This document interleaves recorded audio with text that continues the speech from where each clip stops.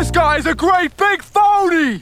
If a body meets a body coming through the ride. Okay! If a body kiss a body, need a body cry.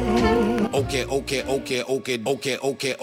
Hey, and welcome to the OK Gatsby, Catcher in the Y. Catcher in the Y. I'm Terrence Hartnett. I'm Kevin Lapkovich. So we're on Chapter 7, and we're going to cover Chapter 8 as well. Kevin, how's it going for you reading this book? How you feeling? I'm feeling good. I think it's always nice to notice these little things, and we talked about it with the Great Gatsby that kind of put it no one writes a book in a vacuum, and it's kind of fun to see even things that connect outside the text to obviously what he's because Holden talks about books and reading a lot in this, and it's fun to see where I never really fully understood how much Salinger is purposely trying to put him in the literary canon. How about the opening line? I mean, and all that David Copperfield type crap. It's like we are in direct dialogue with the canon. Yeah, in conflict with the canon, but in celebration of the canon. Yeah, too. Yeah. He's trying to establish an alternative canon of hey, I like Ring Lardner. I mean, he says he likes his brother DB as a cover. That this is but it's hey, these are the good books. The Ring Lardner, Out of Africa, stuff like that. Mm-hmm. No, he definitely is aware of literature, and he's attempting to mark his place in it. Yes, Kevin is tipping a Huckleberry Finn a comparison that's gonna kind of blow your mind. I'll be honest. Yes, it's very good. Yeah, I'm loving we get Holden sort of leaving Pensy, sort of starting to grow up. Hero's journey. Yeah, the first step out of the Shire. Leaving home. Yeah, he is leaving home. He didn't tell anybody. Yeah. Because he got in a fight with Stradlater, as you remember from last week. A very dramatic fight. So the first thing he does after he fights Stradlater, Kev, where does he go? Opening chapter 7. To his buddy Ackley. Ackley, old pal, his best friend Ackley. I mean, I think that's a solid theory that Ackley is just your best friend. His Sorry, best friend. Yeah. Sorry, bud. He's the one you wanted to talk to when you got beat up. You went straight to Ackley. That's right. Yeah, it's still he treats him so disrespectfully. He goes, a tiny bit of light came through the shower curtains and all from her room, and I could see him lying in bed. I knew damn well he was awake. Ackley, I said. You wake? And it's spelled Y-A-W-A-K-E. You wake, yeah. So it's yeah. It was pretty dark, and I stepped on somebody's shoe on the floor and damn near fell on my head. Ackley sort of sat up in bed and leaned on his arm, and he said it had a lot of white stuff on his face for his pimples. Still had to be look at him, this weird person. He looked sort of spooky in the dark. What the hell you doing anyway, I said. What do you mean what the hell I'm doing? I was trying to sleep before you guys started making all that noise. What the hell was the fight about anyway? It doesn't answer. He goes, Where's the light? And it's what do you want the light for? Right next to your hand. And so he turns on the light for no reason, just to show Ackley his face, pretty much. He goes, yeah. Jesus, he said. What the hell happened to you? He meant all the blood and all. I had a little goddamn tiff with Stradlater. Just a tiff. Little. He knocked me out on the floor. Was worried he cracked my skull. He's kneeing on the full weight of a human being on your chest is a very scary thing. I don't know. You have brothers, right? So I'm sure you have. No, of course. Yeah.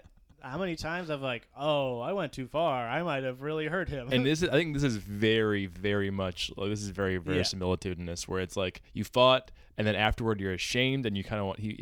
Want to forget about it. You at the moment you really want to hurt him, but in the way that you think all brothers are invincible. That And then a second later, you're shoot. Oh, I'm sorry. no. Are you okay? Are you all right? So. And this is a little more of a stretch, but I see a Gatsby connection here. He goes, listen, I said, do you feel like playing a little canasta? And he was a canasta fiend. You're still bleeding, for Christ's sake. You better put something on it. I'll stop. Listen, you want to play a little canasta or don't you? Canasta, do you know what time it is by any chance? So are you thinking of when do you want Gatsby wants to go to Coney Island? Oh, my God. Clearly he doesn't want to go to Coney Island, Gatsby. He's very upset about something weird that happened, too. Yeah. And he's my best friend, my neighbor, literally... The only reason he talks to him is because they live next to each other. Goes, hey, do you want to do this dumb thing? You want to go to way Coney too Island late at night? Yeah. It's like, this is not about Coney Island. And similarly, Holden, you don't actually want to play canasta. Yeah. Yeah, he does. You only said that because you said Ackley is a canasta fan. Holden Yeah. doesn't care about Yeah, canasta. he He wants likes to- checkers. He wants Ackley. He's a checkers guy. He wants Ackley around, clearly, and he kind of wants Ackley's sympathy, right? I mean, like I don't know. Yeah, what does he he turns want? on the light for no reason. He's like, I Okay, gotta yeah. talk to my buddy. Like, But also, he doesn't want to talk. he about wants it. to like show all his blood and then go, oh, don't talk to me about it though. Yeah. Yeah, he struggles with. He wants sympathy and he wants attention, but he doesn't want the way it's delivered. How about right here after that? Like it's only 11:30, and he goes, "What was the fight about anyway? Anyhow, it's a long story. I don't want to bore you, Ackley. I'm thinking of your welfare." So he's like, "I don't want to, Yeah, he's so like. He kind of, you ever watch Parks and Rec? Yeah. Like he's Ackley's treated like Jerry is, right there. Like God, Ackley. Jerry. God, shut God, up, Jerry. Ackley, you messed it up again. Shut up, Ackley. Yeah. And this is where he's like, hey, is it okay if I sleep in Eli's bed tonight? He won't be back till tomorrow night, will he? I knew damn well he wouldn't. Eli went home damn near every weekend. I don't know when the hell he's coming back, Ackley said. Boy, did that annoy me. What the hell do you mean you don't know when he's coming back? He never comes back till Sunday night, does he? No, but for Christ's sake, I can't just tell somebody they can sleep in his goddamn bed if they want to. That killed me. You're a prince, Ackley kid. You know that? Yeah, and Ackley's like, I mean, I could see both sides. Yeah, I mean, like, I like if Ackley was being a really good friend, he could see that Holden was in need. Yes. And he would say, "Whatever you need, whatever I can Look, get you, man. yeah, you're covered in blood. You're clearly very upset Yeah. about something. You don't you want wanna to sleep sleep- in the same room as Stradlater." Yeah, that's it's pretty obvious. Yeah. But also, you are covered in blood and asking to sleep in my roommate's bed. Right, and we have kind of agreement as roommates where I don't do bad things to his stuff. He doesn't do bad things to my stuff. This would be bad. Yeah, it would be violating that. Yeah. So he doesn't. Oh yeah, he wants to. He wants to. He goes, listen, what the hell was the fight about? Again, he wants to know. Yeah. I didn't answer him. All I did was I got up and went over and looked out the window. Here it is. I felt so lonesome all of a sudden. I almost wished I was dead. Oof. Which is a beautiful line. Okay, yeah. So before we cross over to Huck Finn, I mean, like as a Holden moment, this is again the subtextual narrative we were talking about last week. It's like Holden doesn't say he does say I was so lonesome, but he doesn't say like thinking about fighting Stradlater made me feel alone because nobody was on my side. Yeah. Yeah. And also probably like not feeling comfortable enough with his best friend Right. Ackley to say what was wrong. He can't express himself. He can't Yeah. express like Yeah. Ackley went on a date with a girl I used to really love. Stradlater went on a date. Stradlater on a date. I'm worried that he pulled a fast one on her or took advantage, or even that she just genuinely likes Stradlater. Right. Because I don't want her, because that ruins her for me, and that's sexist. That ruins her for me if she had a good time with Stradlater. Yeah. So yeah, it's all of a sudden, not like he Yep. just got in a huge fight with his one friend, went over to his other friend and could not find it in him to be vulnerable to this friend. I think he literally doesn't know what he's feeling. He literally doesn't understand. That's what this growing up thing is. Like he's being very adolescent right now. So I felt so lonesome. All of a sudden, I almost wished I was dead. So all of a sudden, he feels lonesome. All of a sudden, Yeah, out of nowhere. I for don't no know reason. where he All feels this so stuff. lonesome. Yeah. Not that it's been building for an hour now. Yes, but that's a very poignant line. And I underlined it anyway. But then you, Kev, tell us. Yes, that is a very close quote to a line from Huckleberry Finn. Again, while we're talking about position and holding in the position of in literary canon, Yep. where Huckleberry Finn says in chapter 1, I felt so lonesome, I most wished I was dead. Yeah, I haven't read Huckleberry Finn. But I think these books occupy very similar space of where they weren't written. Yep. It's an outsider, Huck in the case of Huck Finn, a hillbilly Yep. a hillbilly poor kid who has no parents. Yep. Where he has a dad, but he decides he's going to leave his dad. Mhm. And the same way Holden decides he's going to leave his school. And then Huck Finn goes down the river. He wants to leave his home because society and the rules cannot protect him from his abusive father. And the same way that like the prep school's rules can't protect Holden from, all of society's rules can protect Holden from grief, couldn't protect him from hypocrisy, stuff like that. And then Huck Finn goes down the Mississippi, going to these different towns, and they're essentially a series of sketches about different parts of Southern and Midwestern society and being hypocritical. There's like a lynch mob, and there's a whole thing about how that's stupid, and there's there's this thing where like a bunch of women are trying to get married. It's like a whole. But basically, this is what this book is. Salinger's saying this is Huck Finn, but instead of the Mississippi, he's going down certain trains and cabs in Manhattan to find different places in Manhattan to see upper crust Manhattan society exposed as just as stupid as 1870s Huck Finn society, where judges and racial hypocrisy were everywhere. So yeah, we're gonna have to be tracking this Huck Finn connection because it's clear. It's like it's both obvious. first person stories. Both they are children, very honest. Yeah. Precocious, thoughtful children, and they're growing up. It's a coming of age story. Buildings Roman. They've hit a wall. Yeah. Where Huck literally was like, I can't be abused by my father anymore, and Holden's like, I can't live in this society anymore. Yeah, you can't deny the connection between this and Huck Finn. So I felt so lonesome. I almost wished I was dead. So then Ackley is curious about the fight again. Yeah, and he said something. Ackley is so curious about everything. True. That's what Holden's big problem with him is that he doesn't let Holden be vulnerable and keep his secrets and not talk about anything. But I think probably that's why he's attracted to him is that he's going to be poking at him. So eventually he'll have to talk about it. Just shut him up.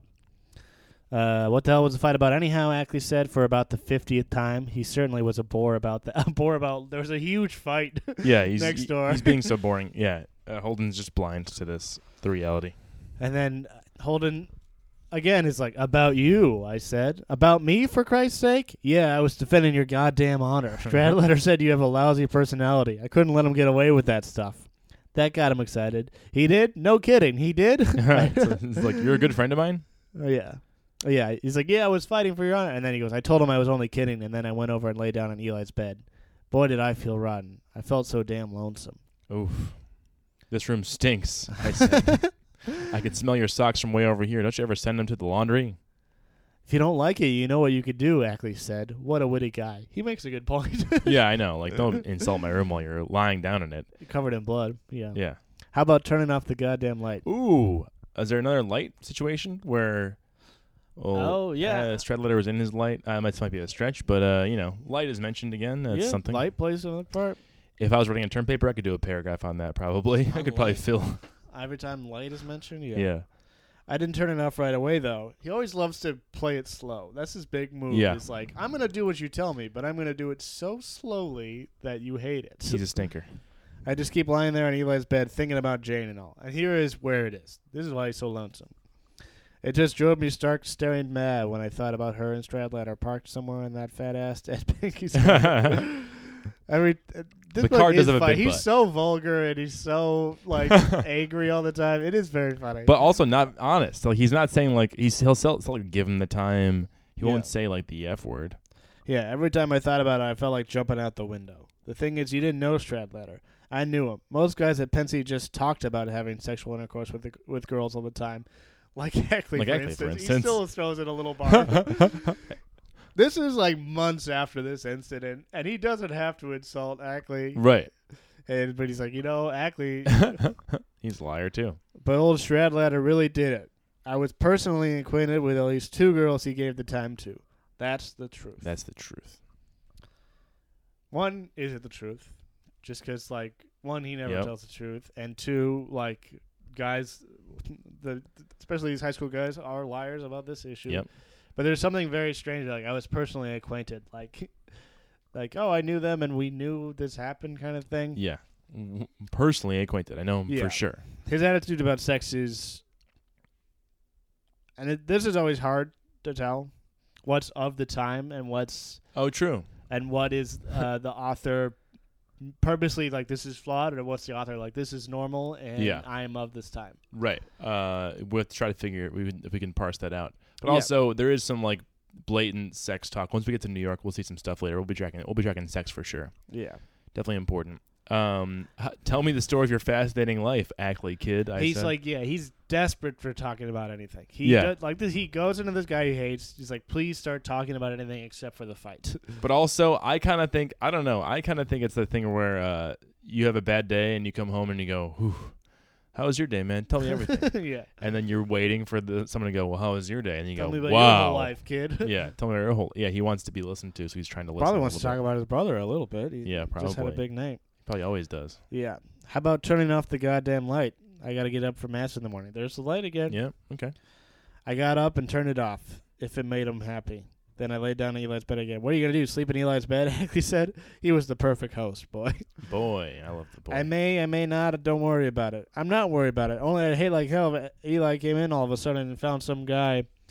Relax, I'm not going to sleep here. I want to abuse your goddamn hospitality. God. So, like, he's being rude. Yeah. For sure. Yeah. Ackley's not being great, but it's like, come on, man. Yeah. You have given him none of the tools to handle this situation effectively. And then a couple minutes later, he falls asleep. Ackley's asleep, snoring like mad. And he's just trying not to think about old Jane and Stradlater and that goddamn Banky's car. So here it is. It's like if you were curious as to why he's upset, here it is one more time. Here's the subterranean narrative. Was it again? Subtextual narrative. Yes. The subtextual narrative is once again pointed out here. It's an easy jumping off point that we're seeing one thing and he's saying he's thinking about this, but he doesn't really know why. This is a girl he hasn't talked to in 2 years. Yeah. Yeah. The trouble was I knew that guy Stradlater's technique. Okay, the technique. This is yes. Stradlater's technique. I think this might be a bit of the time, but maybe we can give Salinger some credit for. That he's saying this is bad. He's saying that this is this expression of the adolescent sexuality is a bit Immoral. not okay, Yeah. immoral. Yeah, thank you. Yeah. To be fair, it's also coming from a place of jealousy from Holden. Yeah, but I don't think Holden seems like he wants to do this thing. I think Yeah. Holden is worried that this thing happened to Jane. Yes. That's how. Let's read it. Let's see. Yeah. The trouble was I knew that guy Stradlater's technique. That made it even worse. We once double-dated in Ed Banky's car. He's always in Ed Banky's Ed car. Banky, that's where all the hanky panky happens. Maybe that's a joke. Hanky Panky and Ed Banky. And Stradlater was in the back with his date, and I was in the front with mine. What a technique that guy had. What he'd do was he'd start snowing his date in this very quiet, sincere voice, like as if he wasn't only a very handsome guy, but a nice, sincere guy too. I damn near puked. Listening to him, his date kept saying, "No, please, please, don't, please." Okay, woof. We are woof. Yeah. So yeah, I mean, I think that's crazy that you just mentioned it's at the time, or is it Holden, or is it like is Holden acting? Yeah. So this is that. Is this what Holden would see as normal sexuality in this time period? What Salinger is describing as normal sexuality, or is Salinger pointing out satirically that this is not a good way to behave? Yes. What And do it's hard to tell because Okay. I'd like to keep track of it, but there's so many layers going on here. It's Holden's view of this situation, which seems to be annoyed at it. Maybe not for the 100% right reasons. Yeah, he's definitely sexually jealous, which is part of it. But I think also he knows it. Jane. He sees it as insincere. Yep. Because it's a false sincerity of like, hey, I mean, I don't want to be. It's about, hey, baby, Give me your voice. I love you so much, baby. Oh, I'm baby. a sincere guy. I'm such Not a nice only am guy. I handsome, but I am also very sincere. Yeah. But there's layers to that. So it's Holden's opinion of this, but we have to get essentially parse out Salinger's opinion of Holden's opinion of this, because they're not the same person, Holden and Salinger. They may be very close, and some at scholars times, do but also sometimes Salinger is going, "I'm not Holden. Look at what I'm making Holden do." It's pretty Yes. funny, right? Yeah. So yeah, I mean, there's some problematic stuff in this book, and it's these are questions that we do have to answer about. I think that, but I think that we can give Salinger Maybe some not pretty answer, good. but ask. Yeah. I don't think I think Salinger is at least portraying this negatively. I think we can. Yes, I mean, like, for I don't sure. think it's like it was It so is- fun. Yeah, it was negative. I think He was like, Stradlater I wish is I could do this technique. It wasn't. Yeah, I think Stradlater's the bad guy. I mean, like, especially like, and then there'd be this. But old Stradlater kept snowing her in Yeah. this Abraham Lincoln sincere voice, which is a funny line. That's fun. Yeah. And finally, there'd be this terrific silence in the back of the car. It was really embarrassing. I don't think he gave the girl the time that night, but damn near. Damn near. So like, yeah, Holden is like sort of. What's the tone here? You think it's like he's awestruck or he's It's like how like he's galled. kind of like how guys saw like those like pickup artists in 2005, where it's like this is gross and stupid, but like it's not. It wasn't outright moral condemnation. It was just like this feels weird. Yeah, it did. Yeah, we're at least there. I think Holden's mad. I don't know. I mean, like Holden knows Jane Gallagher as a person. Yes, he That's doesn't want this happening to Jane. He's picturing Jane as this girl. I mean, who's clearly seems like, someone who's not feeling good about what's happening. Right? Yes. This woman that Stradlatter's with in the back of Banky's car. He describes it as embarrassing. He doesn't. So yeah, he's in the front seat, and it's like, I hate hearing this. This is sick.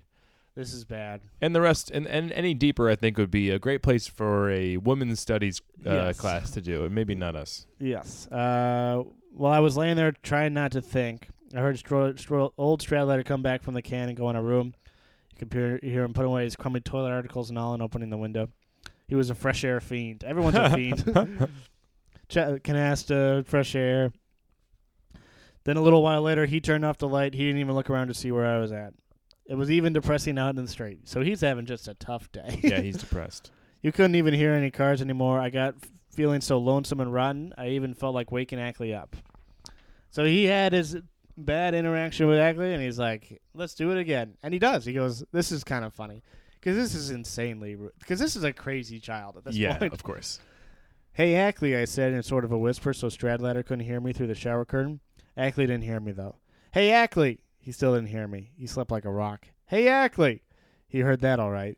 What the hell's the matter with you? I was asleep, for Christ's sake. And this is what he wakes up his friend for. Listen, what's the routine on joining a monastery? I asked him. I was sort of toying with the idea of joining one. So like, Holden is telling us like, no, I was actually kind of thinking about it right then. Like, not like he didn't say for the hell of it. He didn't say, I just felt like asking him this. Do you have to be a Catholic and all? That's how he finishes. You have to be a Catholic and all. And Ackley goes, certainly you have to be a Catholic. You bastard. Did you wake me up just to ask me a dumb question? He goes, go back to sleep. I'm not going to join one anyway. The kind of luck I have, I'd probably join one with all the wrong kind of monks in it. All stupid bastards. They're just bastards. So this is hilarious, but also it's like, yeah, he's very upset. Otherwise, he wouldn't be like reaching out to this friend for no reason. Like, just any conversation. Just don't want to be alone. It's like, yeah. I don't want to think about Jane and Stradlater.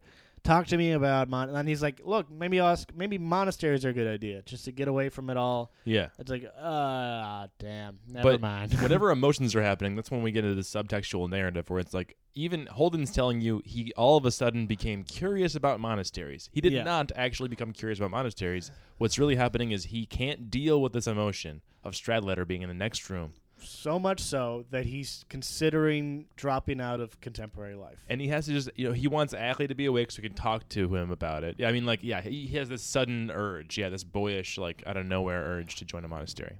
Yeah. Which is representative of what? It's religion, it's community. Yeah, it's community, it's religion, it's spiritual, but it's also away from sexuality. It's away from the responsibilities of society. But then when I said that, old Ackley said, way the hell up in the bed. Listen, he said, I don't care what you say about me or anything, but if you start making cracks about my goddamn religion, for Christ's sake. Relax, I said. Nobody's making any cracks about your goddamn religion. I got up off Eli's bed and started towards the door. I didn't want to hang around in that stupid atmosphere anymore. Yeah, stupid. He's like, nope, stupid now. Dumb, I hate it. I stopped on the way, though, and picked up Ackley's hand and gave him a big, phony handshake. He pulled it away from me. What the heck? What's the idea? He said. No idea. I just want to thank you for being such a goddamn prince, that's all. Yeah. I said it in this very sincere voice. You're racist, Ackley, kid. I said. You know that? So he'd been thinking about Stradlatter's sincere voice and hating it, and then he drops one on Ackley right away. Racist. Oh, yeah. And he goes, wise guy, someday somebody's going to bash your... I didn't even bother to listen to him. I shut the damn door and went out the courtyard. But literally, he was just bashed in for being himself. He got bashed in already. Yeah, exactly. Yeah, and then it's just lonely. It's just so lonely. It's all alone. And this is an important moment. What I thought I'd do, I thought I might go down and see what old Mal Brosser was doing. But all of a sudden, I changed my mind. All of a sudden, I decided what I really do, I'd get the hell out of Pensy. Right that same night and all. So right before he decides to leave, he decides, maybe I'll see Mel Brossard. His buddy went to the movies with. Yes. Yeah. The guy who says he's a friend doesn't say a bad thing about him. Never. Never. He's a wrestler. He's That's a all we know. wrestler. And he goes, oh, maybe I'll see Mel Brossard. And then he decides, Mal is not enough. I'm done. Yes. So we now can see the fight with Stradlater as being a really like an inciting event, Yes. right? Like as being the last thing that Holden does before he like gets into this New York phase that we're going to be into for a little while now. Yeah. I mean, even before the fight, just the mention of the date. Borrowing the jacket and the date was the big. Yep. It's like, I have to be complicit in all this nonsense. Yep. Or I don't have the courage not to be complicit in all this. Yeah, but then once they physically fight, then he can't He's even like- he can't go back there. He Yeah. cannot go back. It's That's the point last of no return. burn bridge. Yeah. So he decides to go to New York. Yeah, go back home to his parents' place. Let's see. I decided I'd take a room in a hotel in New York, some very inexpensive hotel and all, and just take it easy till Wednesday. That dates this book very much too. An inexpensive hotel in New York for a few days. Yeah. Like, no, that And is- also like my parents won't know where I am for a few days and it'll be fine. yeah, Like they like no one can telephone fast enough to let them know that I'm gone. Yeah. Maybe they could. But it seems like a plan that could actually happen, whereas today it would not happen at all. yeah. And here's he describes his parents. I figured my parents probably wouldn't get old Thurmer's letter saying I'd been given the axe till maybe Tuesday or Wednesday. I didn't want to go home or anything until they got it and thoroughly digested it and all. I didn't want to be around when they first got it. My mother gets very hysterical. She's not too bad after she gets something thoroughly digested, though. Besides, I sort of needed a little vacation. Yeah. My nerves were shot. They Yeah. really were. That's such an old man thought of like, I need a vacation. I know I need a vacation. But like he's like this is his relationship with the parents. He can't be around them when they're experiencing genuine emotions. Yeah. Everyone is like, let's all process our emotions separate, and then we'll come back together when that's all done. Yep. Digest. That's probably happened when the brother died. They said everyone processed it separately, and Oh yeah, you're right. I mean, like this is probably what his emotional information about his mom is based on, is that digesting thing from his Yeah. brother Ellie. Yeah. okay. And then he packs up really quick, and then here's a class thing of Holden just being just a rich kid. I packed these 2 Gladstones I have. He mentions what brand of Yep. suitcase he has. Yep. And it's a luxury brand of suitcase. He doesn't say I packed my suitcase. He goes, I packed my 2 Gladstones. Yep. And then this thing, too. This is like both very sad and very rich kid. It's one thing about packing depressed me a little. I had to pack these brand new ice skates my mother had practically just sent me a couple of days before. That depressed me. I could see my mother going in Spalding's and asking the salesman a million dopey questions. Here I was getting the axe again. It made me feel pretty sad. She bought me the wrong kind of skates. I wanted racing skates and she bought hockey. But it made me sad anyway. Almost every time somebody gives me a present, it ends up making me sad. What is that? I love that line, but it's like it just sounds like it sounds like he's so much sadder than he even is. Every time someone gives me a present, it ends up making me sad. Yeah, because he thinks about them buying it. He thinks about anyone doing anything for him. And it, like, breaks his heart. But he still has time to complain. It's like, it was the wrong skates. Yeah. But it was the sacrifice of a mother for an unworthy son. That makes you, he doesn't feel worthy of her gift. Yeah. Yeah, because she did have to go to the store. She did have to ask all these questions. And after all that, she didn't get the thing that he actually wanted. yes. She doesn't know him well enough to do that. Yeah, you know? she didn't know what he... Yeah, that's a good point, too. There isn't enough communication there for the right skates. Yeah. But Holden has enough empathy to say, like, I can imagine my mother going through with Asking this him a million questions. Yeah. for a son who's wholly unworthy in his mind of Yeah. any sort of gift. Yeah. I keep getting kicked out of schools. And, he doesn't feel like he deserves anything anymore. He's messed up too many times. And then he has a ton of money. Talks about a grandma just that gives out money all the time because she doesn't have all her marbles anymore, as he puts it. She's old as hell. She's old as hell. Anyway, even though it's pretty loaded, if I could always use a few extra bucks, you never know. So what I did was I went down the hall and woke up Frederick Woodruff. This guy I lent my typewriter to. and asked him how much he'd give me for it. He was a pretty wealthy guy. Said he didn't know, didn't want to buy it. So he just sells his typewriter for $20. And this is funny. When I was all set to go, when I had my bags and all, I stood for a while next to the stairs and took a last look down the goddamn corridor. I was sort of crying. I don't know why. We know why. I don't know why. I don't know why that me leaving my school early in the middle of the night, having just got into a fight with a roommate after he went on a date with this woman I love, and I packed my mother's skates that I know she bought with love in her heart, and I've let her down again. And I'm just kind of crying for some reason. But I don't know what it is. Yeah, what is it? Also, I'm reminded of when he's on the first chapter. He's looking down at the football game, and he knows he has to leave Pensy, and he wants what? A proper goodbye, right? A goodbye, even if it's a bad goodbye. Yeah. I only feel worse. And I'd like to point out that the following is Holden Caulfield's appropriate goodbye to Pensy. And he put my red hunting hat on and turned the peak around to the back the way I liked it, and then I yelled at the top of my goddamn voice, "Sleep tight, you morons!" And then this is out of a comedy movie. I'll bet I woke up every bastard on the whole floor. Then I got the hell out. Some stupid guy had thrown peanut shells all over the stairs, and I damn near broke my crazy neck. I didn't picture it. I didn't think about him falling, really. Yeah, he yells out to this, everyone's asleep, and he goes, "Sleep tight, you goddamn morons," and then immediately almost falls down the stairs. Huge brat fall down the stairs. Picture it in your head. It's good. All right. And that's going to chapter 7, and now he is going Chapter to the 8. train station. It was too late to call up a cab for anything, so I walked the whole way to the station. He's walking in the cold again. He's physically he's cold again. It's always interesting when he's cold, because he was cold in the first chapter too. He didn't have a good enough jacket. Yeah. He's trying to get in the house. And the snow made it hard for walking, and my Gladstones, there it is again. He's on the suitcase. We get it. Kept banging hell out of my legs. I sort of enjoyed the air in the hall. The only trouble was the cold made my nose hurt. And right under my upper lip, or old Stradlater laid one on me. He smacked my lip right up on my teeth, and it was pretty sore. This is interesting, though. My ears were nice and warm, though. That hat I bought had ear laps in it, and I put them on. I didn't give a damn how I looked. Nobody was around anyway. Everybody was in sack. So his one gesture towards a decision that's weird but for him is helping him. Yes.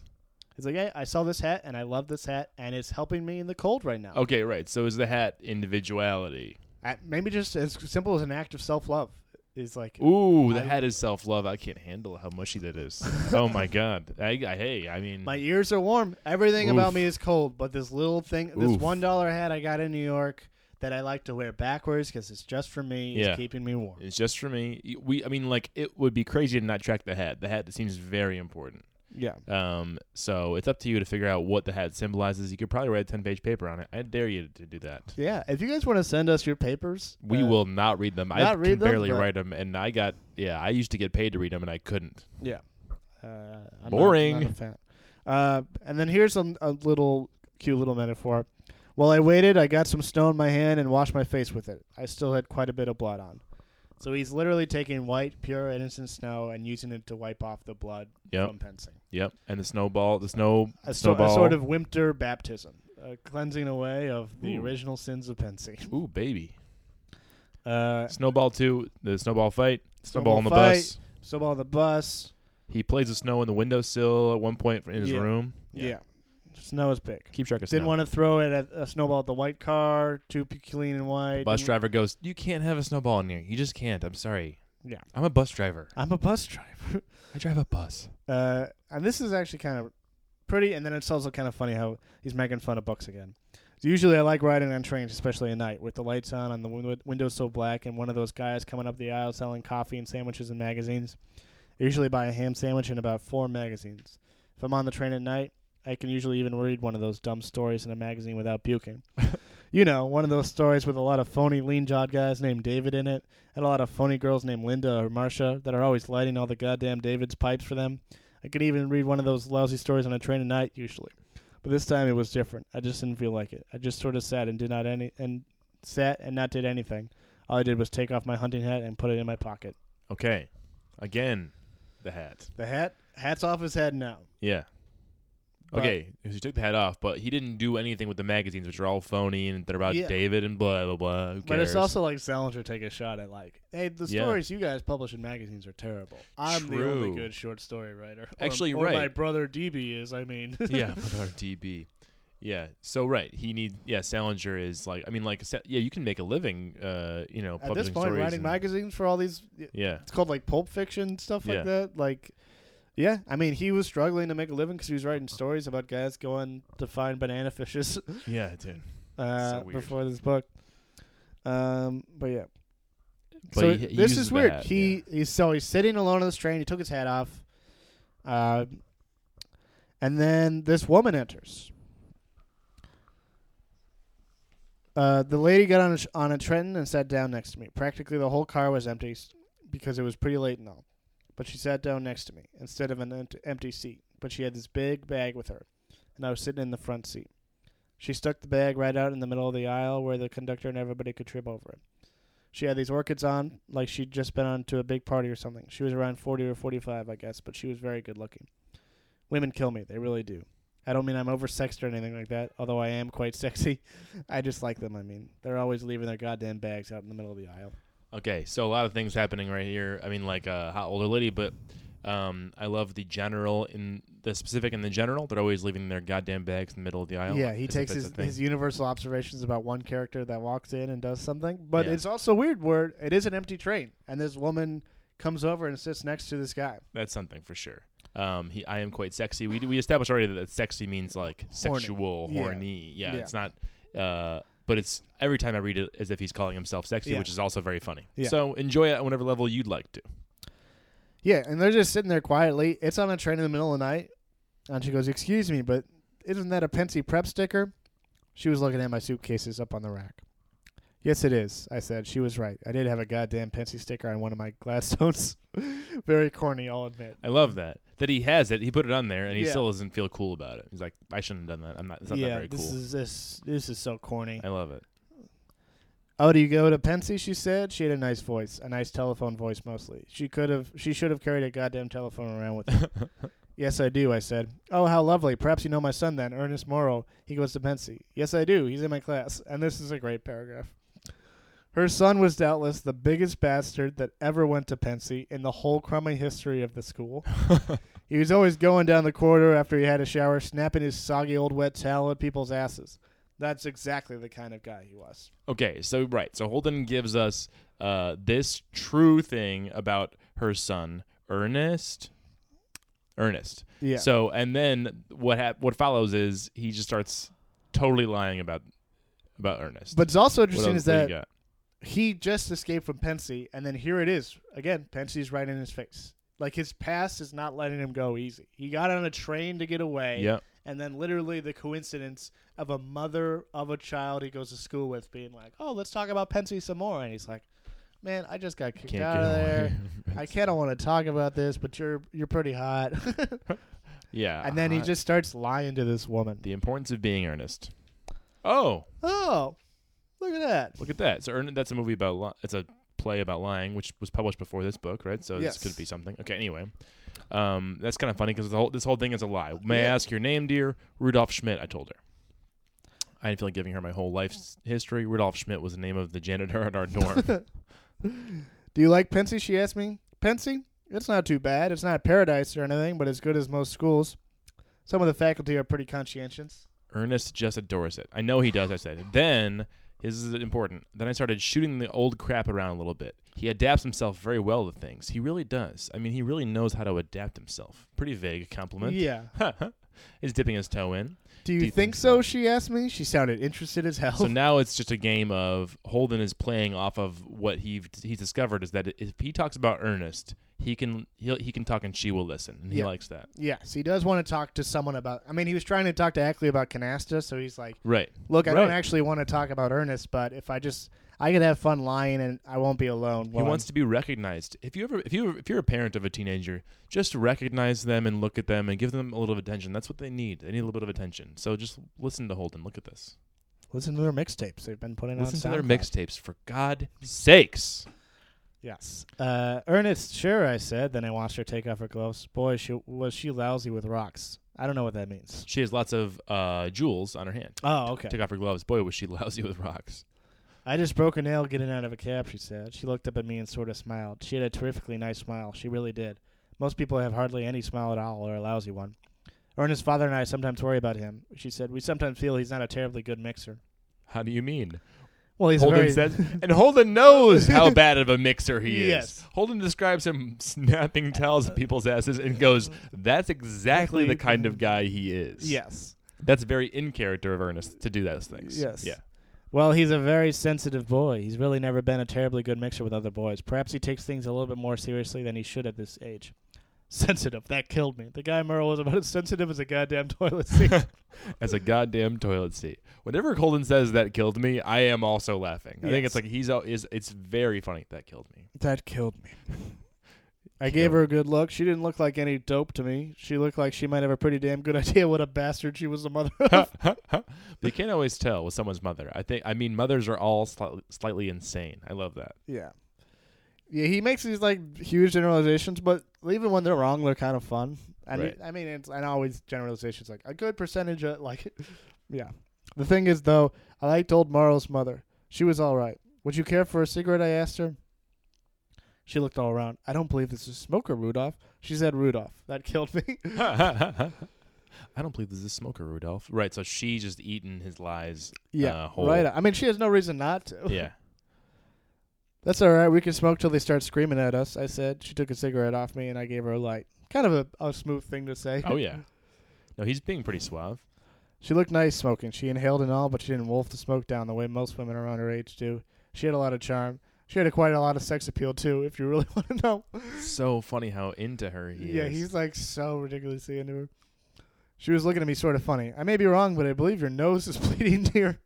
She said all of a sudden. So what's interesting is she does have she's pretty classy. She's polite. Yes. I mean, like I think Holden is accurate in how he estimates that she is classy. So there's one thing that's like the subtextual narrative and the narrative are kind of dead on. I'm pretty sure he's got interpreting her right as someone worth talking to. Yeah.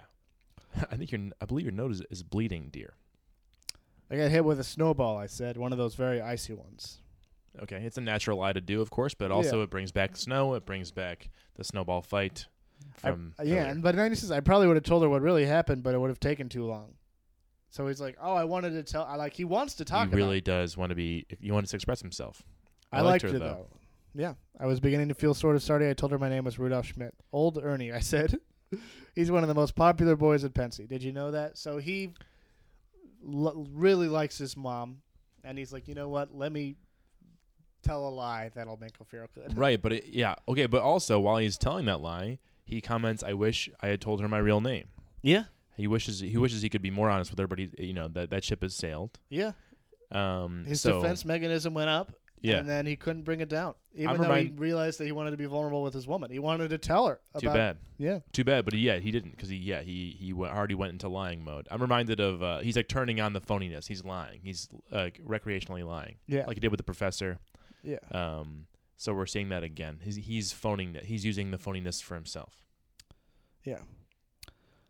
When I first met him, I thought he was kind of a snobbish person. That's what I thought, but he isn't. He's just got this very original personality that takes you a little while to get to know him. Old Mrs. Merle didn't say anything, but boy, you should have seen her. I had her glued to her seat.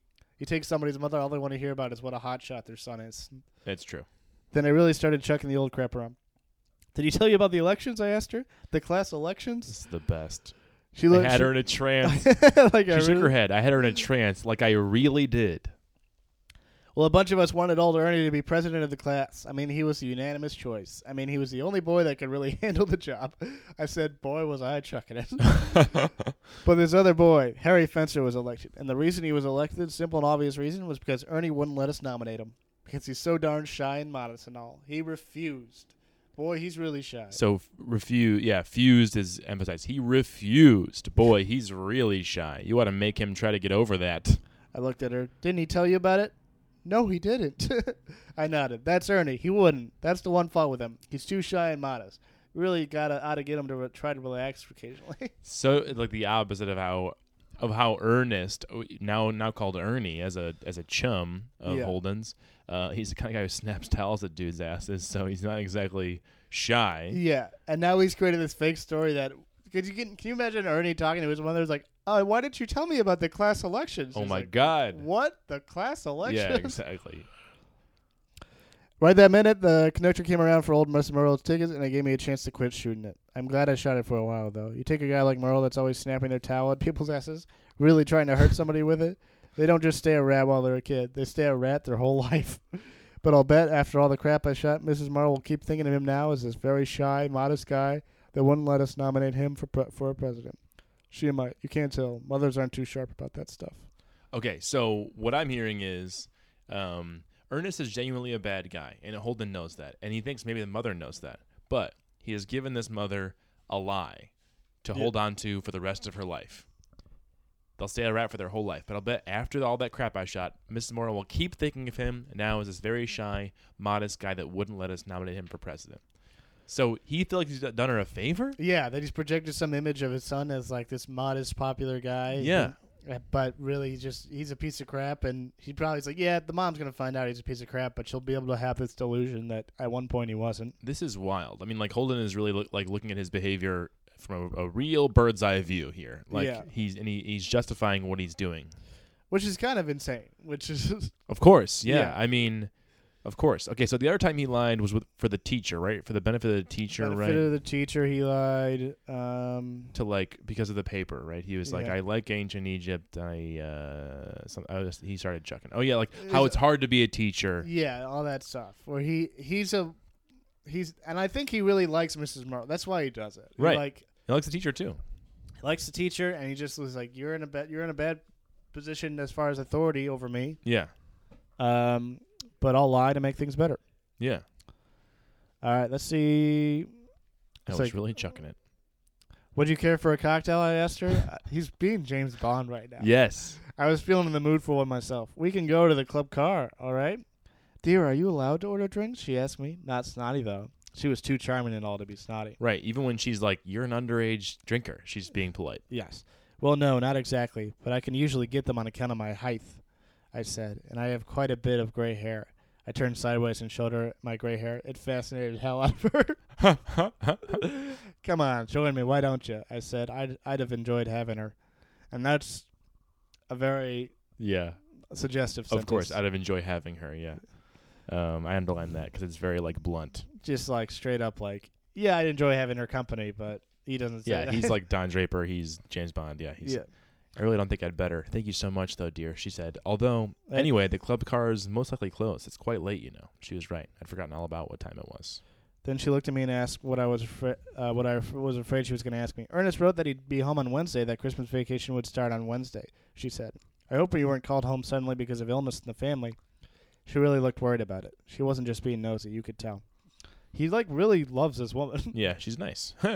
No, everybody's fine at home, I said. It's me. I have to have this operation. So this is a huge, like, weird misstep. Okay, so he's lying again. Yeah, here we go. But now it's lying on that he's getting sympathy, but not the sympathy he deserves. Right, I have this operation, he says. Oh, I'm so sorry, she said. She really was, too. I was right away sorry I'd said it, but it was too late.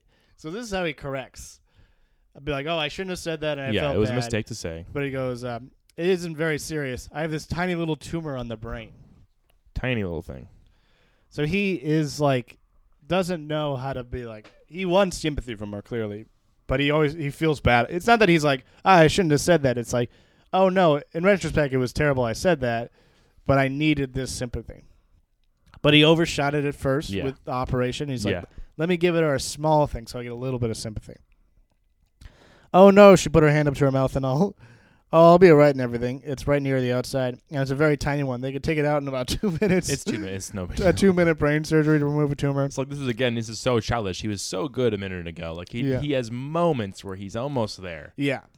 True charmer. And this is just like blubbering like bad lies. Yeah. Then I started reading this same timetable I had in my pocket just to stop lying. Once I get started, I can go on for hours if I feel like it. No kidding. Hours. It's like, yeah, we just watched him lie for a very long time. And it was really good he was good for a minute, but I think the brain tumor one is like a flub. It's just kind of interesting. Oh, yeah, he is like a kid still. We get the really good lie, really suave lie, like the kind of thing you can kind of picture Holden using very well in his 20s, maybe, like being very captivating and and then we get this bad lie that's sort of like a real flub. We didn't talk too much of that. She started reading this Vogue she had with her, and I looked out the window for a while. She got off in Newark. She wished me a lot of luck with the operation and all. She kept calling me Rudolph. And she invited me to visit Ernie during the summer at Gloucester, Massachusetts. She said their house was right on the beach, and they had a tennis court and all. But I just thanked her and told her I was going to South America with my grandmother. Another crazy lie. Yeah, way at it. Which was a hot one. Really a hot one. Because my grandmother hardly ever even goes out of the house. Except maybe to go to the goddamn matinee or something. But I wouldn't visit that son of a bitch Moro for all the dough in the world, even if I was desperate. End chapter. So he doesn't want to go. So first of all, how funny it would be if you went and she was like, Rudolph? Rudolph! Rudolph Schmidt. Like he can't go How was the brain surgery? Yeah, like he can't go because of all of that stuff. Yeah. There's too many lies. So like there's 3 lies in that last chunk. Yeah. He's just out of control. But like it's like he got a mother. It was weird adult themes because it was like, Totally. oh, here's a mother who feels sympathy for me. Yep. Mother figure. There's that. But then here's also a woman I'm attracted to. So he had to balance. Sometimes, oddly, those 2 things could be kind of close. Yes. So it was just like an almost Freudian moment of him being like, oh, I want her sympathy about my brain, Right. fake brain thing Right. as a mother. Because, like, look, like, obviously Salinger put her here on purpose. It's a kid gets on the train. He picked and her then, age. Yeah. And what's the coincidence that not only that she would sit right next to him, but that she's the mother of a person. So it's like another step. Every step is linked between him and his pursuit of like some sort of feeling he doesn't understand. Yeah. Yeah. Because it's like, all right, he didn't get to feel powerful over Stradlater because he got destroyed. And now he's like, I either need to feel sympathy or sex from this woman. Gets neither. Yep. And now he's going to move on. Move on to the big city. Yeah. So, yeah, what is this? I mean, like, to me, this little interlude on the train, I mean, it explores the phoniness thing for sure. I mean, all the different kinds of lies. Yeah. He's trying to act like a man, which that's going to be a big thing. He's acting like a big tough man. He's drinking. He wants to drink and he wants to smoke. He's lying. Yeah, the sexiness, the coming to terms with the sexuality is a part of it. So The motherhood being here. He Family. talks to her before he's talked to his own mother. yeah, wow. He wanted to tell her about the whole thing. He wanted to which tell is her like, about the whole thing. Duh. You want this mother figure to say it's all right. Exactly. And also, like, it's as sort of like a plot mechanism. Like, he could just have a normal journey to New York. Most trains, you just, like, head on that, but here's a Yep. weird story. Yep. So that's also a factor that's good to consider, is just, like, how do I make the writer making the story as entertaining as possible? Right, but yeah, this was. This exposed a lot of character for Holden, a lot of stuff that is gonna be explored more when he gets to New York is kind of being cracked open here. Yep. It's the first little. I mean, it's all going away, but every step of this journey, he has to hit some new wall with some new person. Holden's learning a lot about himself. We're learning a lot about Holden. When he's in this new environment, we're kind of seeing how he operates. So keep And an we're eye on watching that. the contradictions between what he says and what happens. The say it with me. Subtextual Subtextual narrative. Thank you. Sing it if you know it. So that was the end of Chapter 8. We'll see you next week for Chapter 9. I can't wait, personally. Yeah, that was so much fun. Thank you, guys. Check us out on our social medias. Yeah, I'm HaHartNet on Instagram and friend me on Facebook. My name is Terrence Hartnett. Just be my friend, please. And I'm Kevin Lopkovich on Twitter. Thank you guys so much. Thank you. Bye. Bye. Coming through